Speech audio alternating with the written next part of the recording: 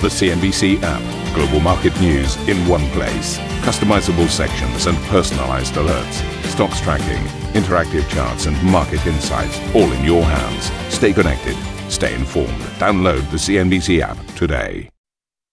It makes sense to moderate the pace of our rate increases as we approach the level of restraint that will be sufficient to bring inflation down. The time for moderating the pace of rate increases may come as soon as the December meeting. Fed Chair Jerome Powell signals a slowdown in rate hikes with a 50 basis point move expected at this month's meeting. His hawkish comments send, well, hawkish were they? We'll get into it. His comments anyway send US equities surging.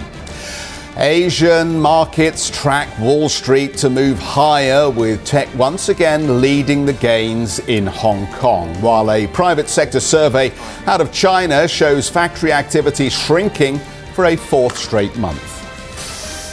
Meanwhile, you got to feel sorry for this guy. Sam Bankman-Fried breaks his silence saying, yeah, he'd had a bad month, but denying he'd committed fraud at his now bankrupt crypto exchange FTX. I didn't ever try to commit fraud on anyone. I was shocked by what happened this month, and reconstructing it, were there things I wish I had done differently. And disagreement over a gas price cap is putting the EU's energy crisis plan in jeopardy. The Dutch Minister for Climate and Energy Policy tells CNBC exclusively why an agreement has proved elusive. For the Netherlands, the main issue is how to make sure that our security of supply stays in place. So a price cap that would hurt our energy security of supply, that's not something the Netherlands could support.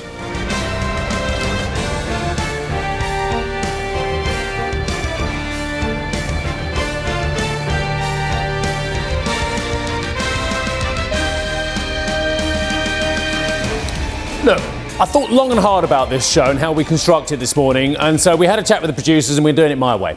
And the point is, I want to show you what the markets did before I tell you the story, and before Jeff tells you the story today, and before we chat about it, because I think there's a lot that we discussed yesterday ahead of the Powell speech that came true, and I want to go through this methodically, because I think the market was desperate for a rally, and rallied, regardless of what it heard, whether it heard new news or the same old news. So this is what we'll do. We'll do the markets, and then I want you to frame everything you think about in the next 5 minutes in view of the fact that the markets went gangbusters to the upside. They had a fantastic session if you were long. If you were short, disastrous. The S&P put on 3.1% because of the Powell speech. The Dow put on 737 points because of the Powell speech. So let's frame this. Everything that happened on these markets, I mean, we can talk about the jolts, and I like the jolts, and we can talk about some of the other data, but what I want you to do is think, wow, what did Powell say that meant we had a re-rating to the upside on a lot of these equities, with the NASDAQ growth stocks rallying 4.4%, okay? So when we do the story, we're doing this backwards because I think it frames the conversation for you. Think about, wow, the market rallied because of XXX, and we're going to fill in the gaps because I have a lot of questions about why this market rallied on the back of what that gentleman said. Quick look at the treasuries, quick look at the dollar, then we'll get into the story, okay? But frame everything you see in mind of what happened on the speech. So the yield went down to 3.616. Didn't move as much as the equity market. Dollar crosses. Quick look at that. Dollar index last month was down 5%. Yesterday lost 0.8%, versus the pound. Now we've got 121 the pound, so losing the ground there. Versus euro, 104 on that. Losing ground on a lot of these pairs. Dollar yen still trading at 136. Okay, so just frame what you hear next in view of the fact that the markets really liked what they heard. Okay, let's take it away, Jeff. US Federal Reserve Chair Jerome Powell says the central bank could be in a position to reduce the size of interest rate hikes as soon as next month, even as he sees progress in the fight against inflation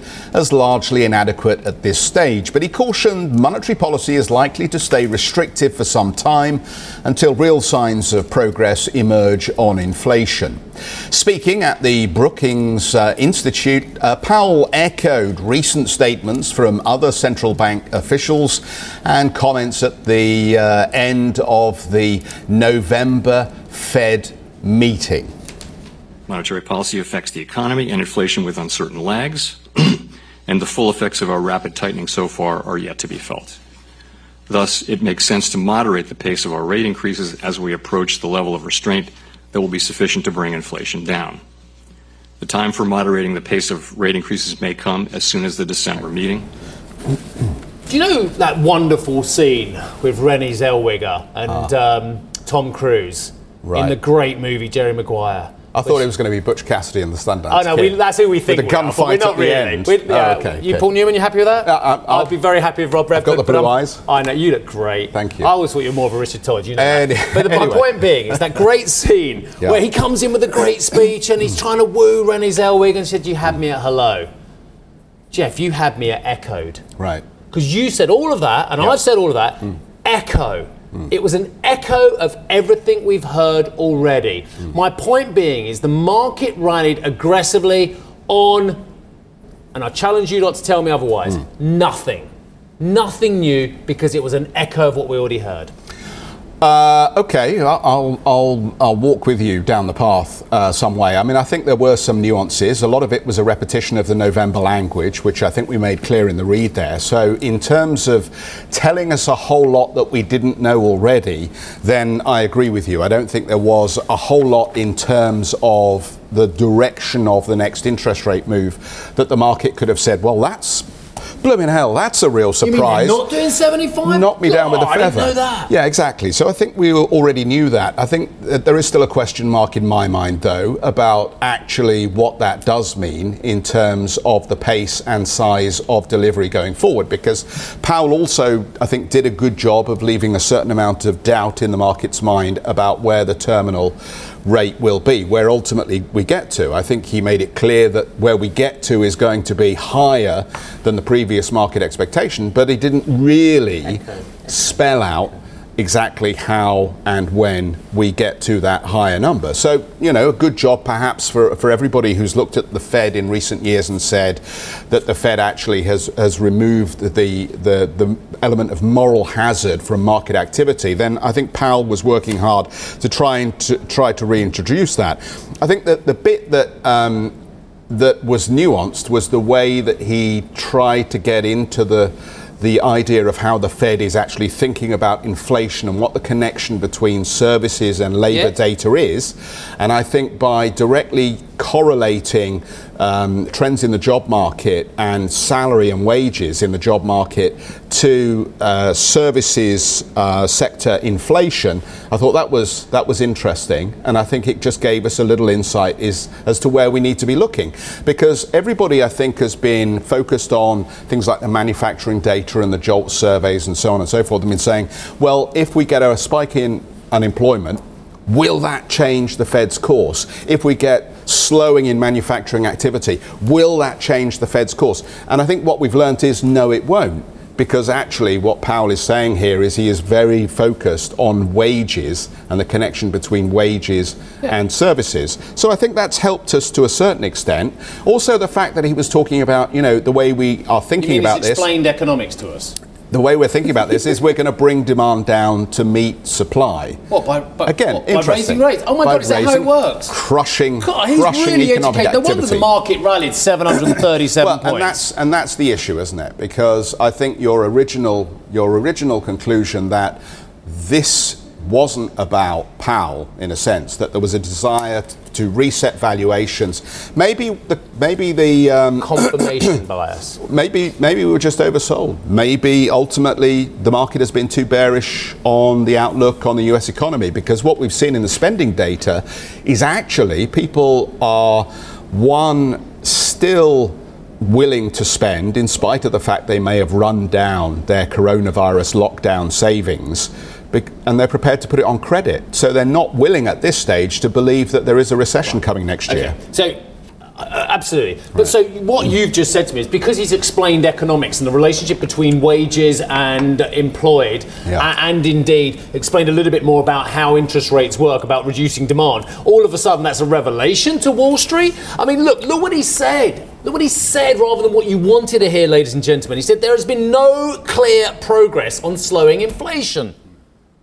That ain't dovish. That ain't, oh my God, let me buy every stock in the Dow and the NASDAQ. He said, holding policy at a restrictive level. That ain't dovish, ladies and gentlemen. But no, you go ahead and you put on 4.5% on the Nasdaq as well. He said history cautions against prematurely loosening policy. That, of course, is the nod, as we all know, all of us students, and we're all still learning off Powell here, to what happened and the mistakes made in the 1970s as well. He said, the time for moderating the pace of interest rates may come as soon as the December meeting. Tell me one of you out there that didn't think that already. So you got a confirmation of what you already knew, you had a lesson in economics, and you had a market that was desperate to rally. And by the way, next time you lot tell me that everyone's got a bit of downside protection on, and that they think, they're just cautious on this market, have a look at the VIX. It's barely touching 20 at the moment, and that basically means no one is buying protection, despite the fact the market rallied aggressively. There was another piece of activity that I think is worth also mentioning, which was a net positive, I think, largely for the US economy. And it didn't get caught up in the Powell narrative because it was a different story, and it wasn't about the JOLTS data.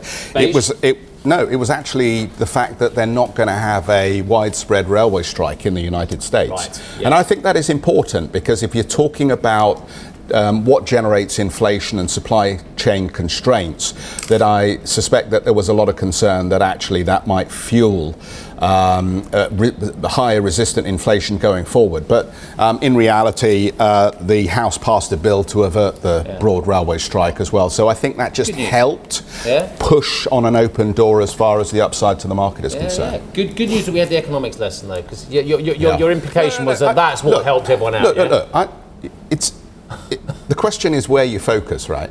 Yeah. So, at different times, different Fed speakers have had a different approach to the part of the economy that they're very focused on. And I think we always knew that this Federal Reserve chairman was looking closely at the labour market. I think it helps to a certain extent for the market to understand actually which part of the labour market activity has Powell's interest. Well, because they haven't been clear on that before? Well, we've said what we've said. Let's talk about Xi Jinping for a moment. How are you anyway? We'll circle back. Did you watch the Powell speech? Yes, I did. And you saw the minute-by-minute move. I was actually at parents' evening, so I was it. But you actually, which was a disaster. But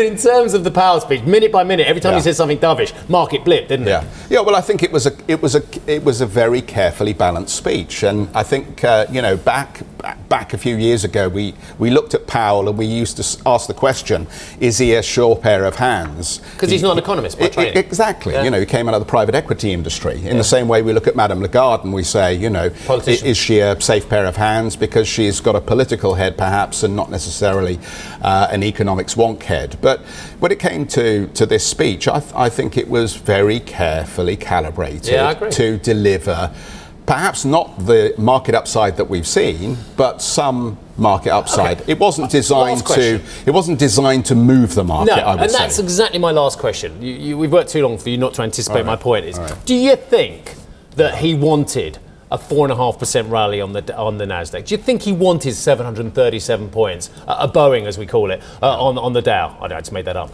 Yeah. But no, he wouldn't have wanted the markets to run away going, this is really great, we can buy whatever we like and it's fine because the Fed's got our back. Yeah. I don't think that's the message the Fed wanted. In fact, if anything, I think the Fed would have been happy with the market moving nowhere, or perhaps being slightly cautious on the back of this. Yeah, no, absolutely. And I think that, supposedly we always have to go to the Treasury market for the gospel in terms of how the markets feel. Barely moved.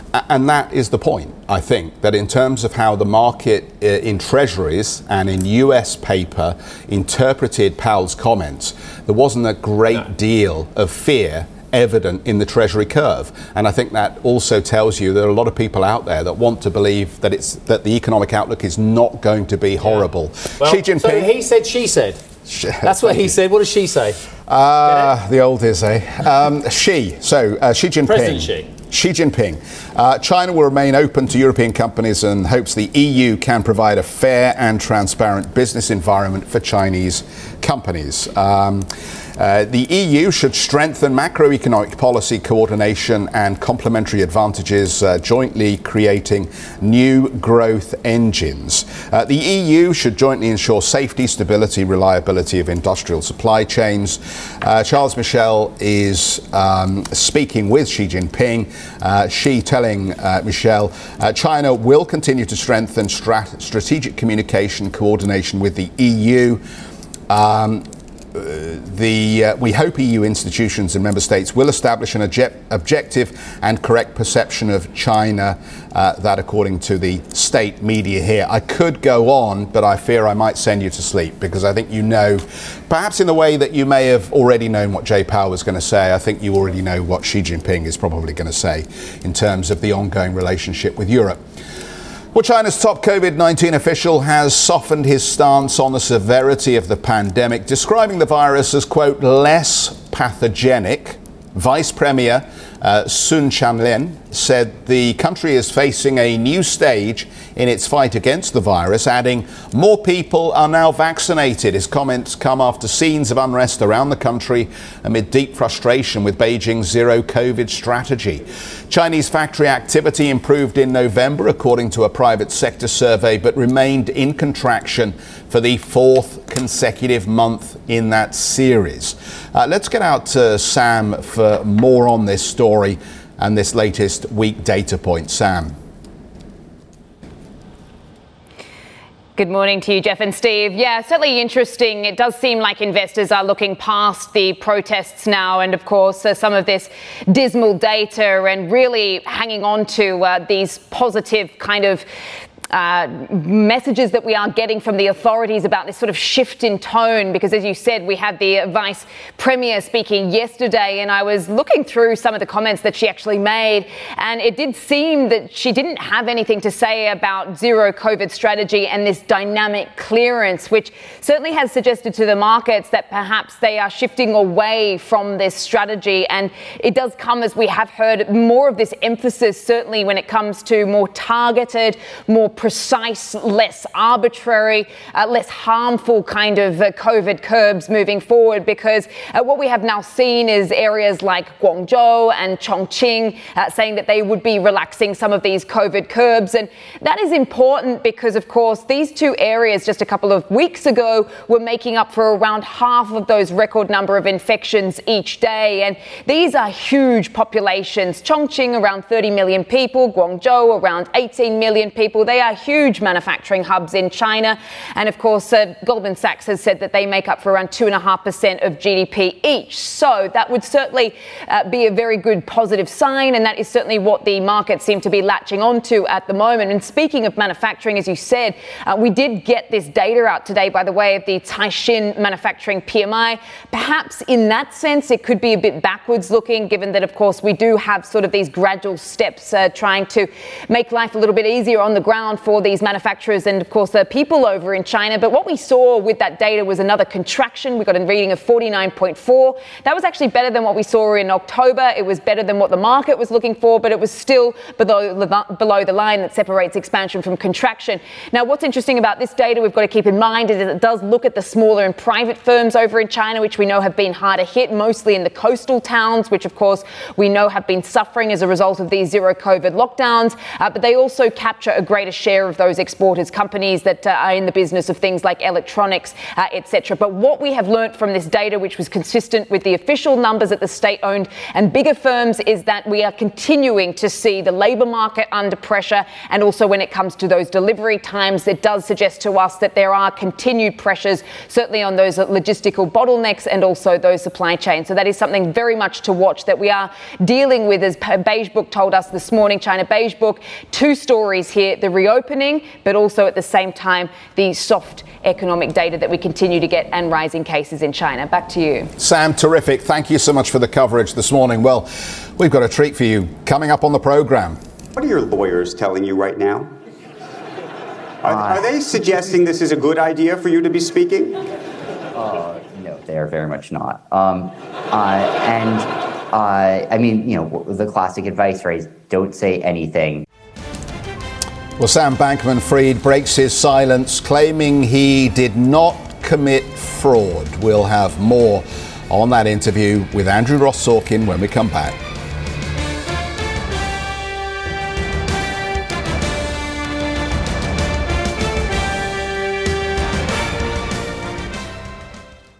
Ambition to me is about doing better. I think ambition creates a pathway. The best advice I can give to someone starting off a career is don't have a career, have lots of careers, try loads of different things. Talk to people and put your ambition out there. I don't feel that I've hit peak ambition because it's a learning journey. CNBC is where ambition meets opportunity. What does living ambitiously mean to you? Hear it from our CNBC anchors, reporters, and global business leaders on CNBC.com.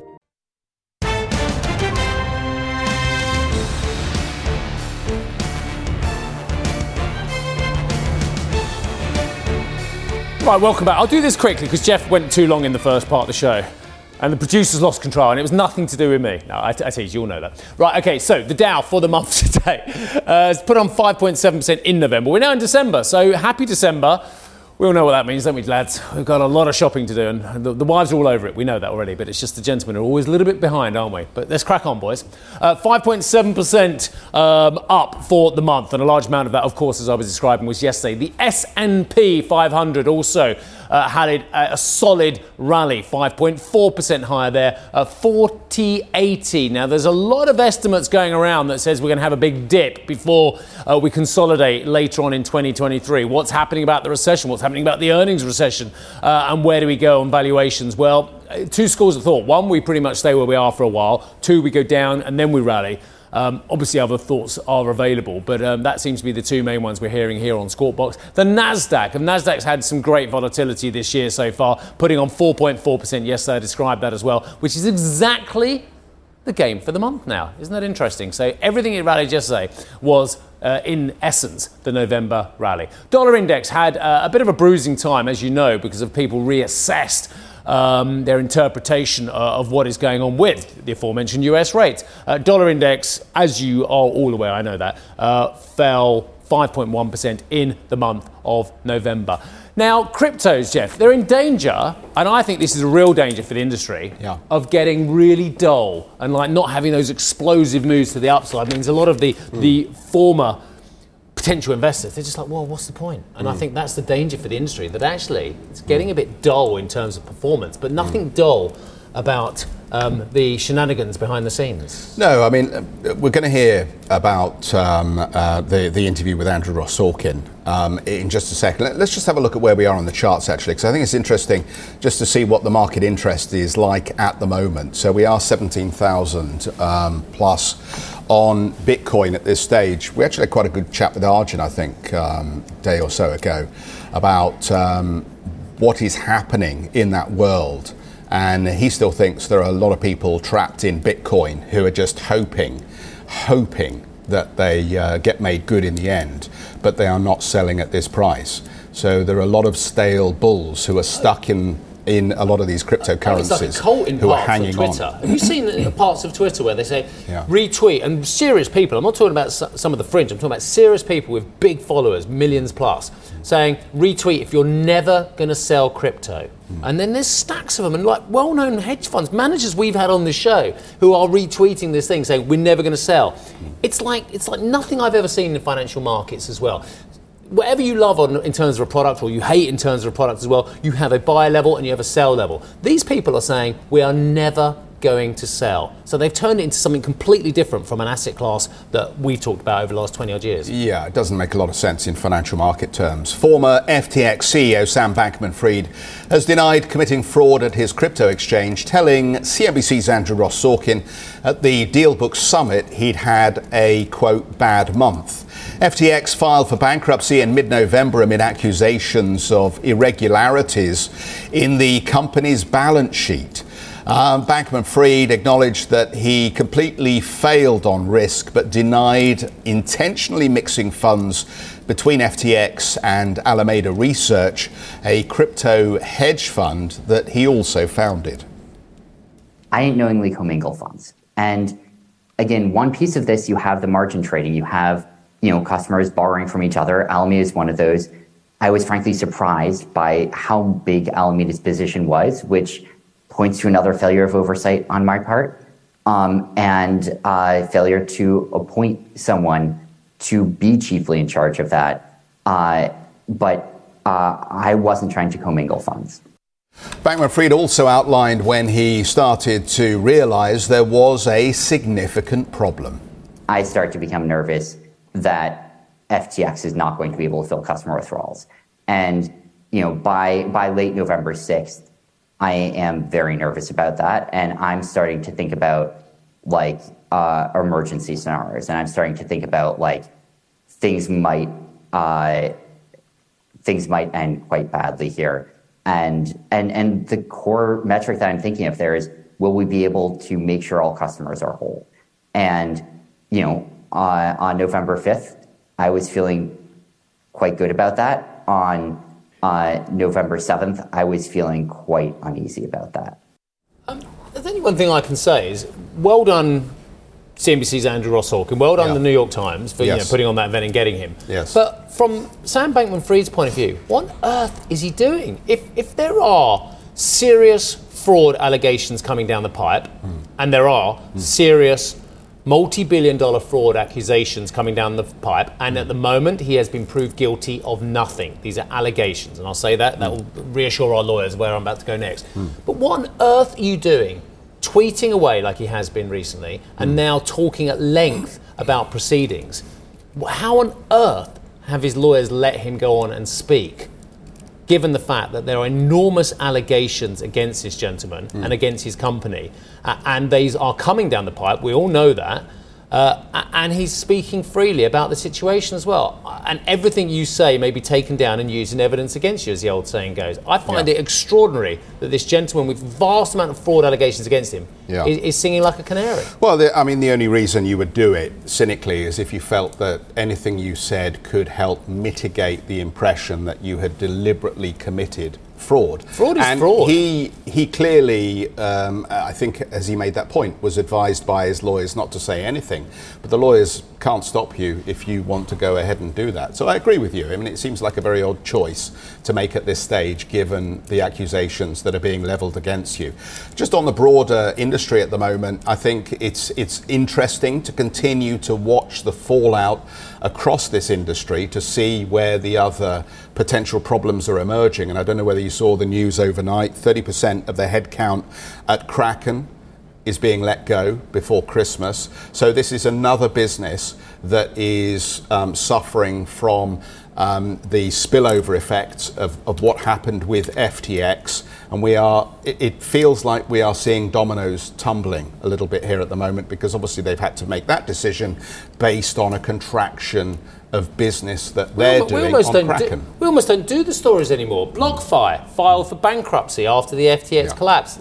Multi-billion pound company after multi-billion company in the crypto space is falling like dominoes at the moment. And let's be honest about it, we're all trying to see now what is the credibility of Binance and whether that actually is the line in the sand, whether Binance is the exception and is actually very credible and will lead the recovery efforts of the industry, or is there more shoes to drop? And you've only got to go on the aforementioned Twitter to find aggressive and stunningly divergent views, whether you've got Nouri Roubini and his ilk on one side or whether you've got the Michael Saylors on the other. I have never in my life, and any topic, seen such vitriol being poured onto the other side from both sides. It is an extraordinary battle, and it's gone way beyond an asset class as far as I can see. Thank you for listening to Squawk Box Europe Express. For more market-moving news, you can head to CNBC.com. Or join us again on this show with Jeff Cutmore, Steve Sedgwick and Karen Cho, weekdays on CNBC.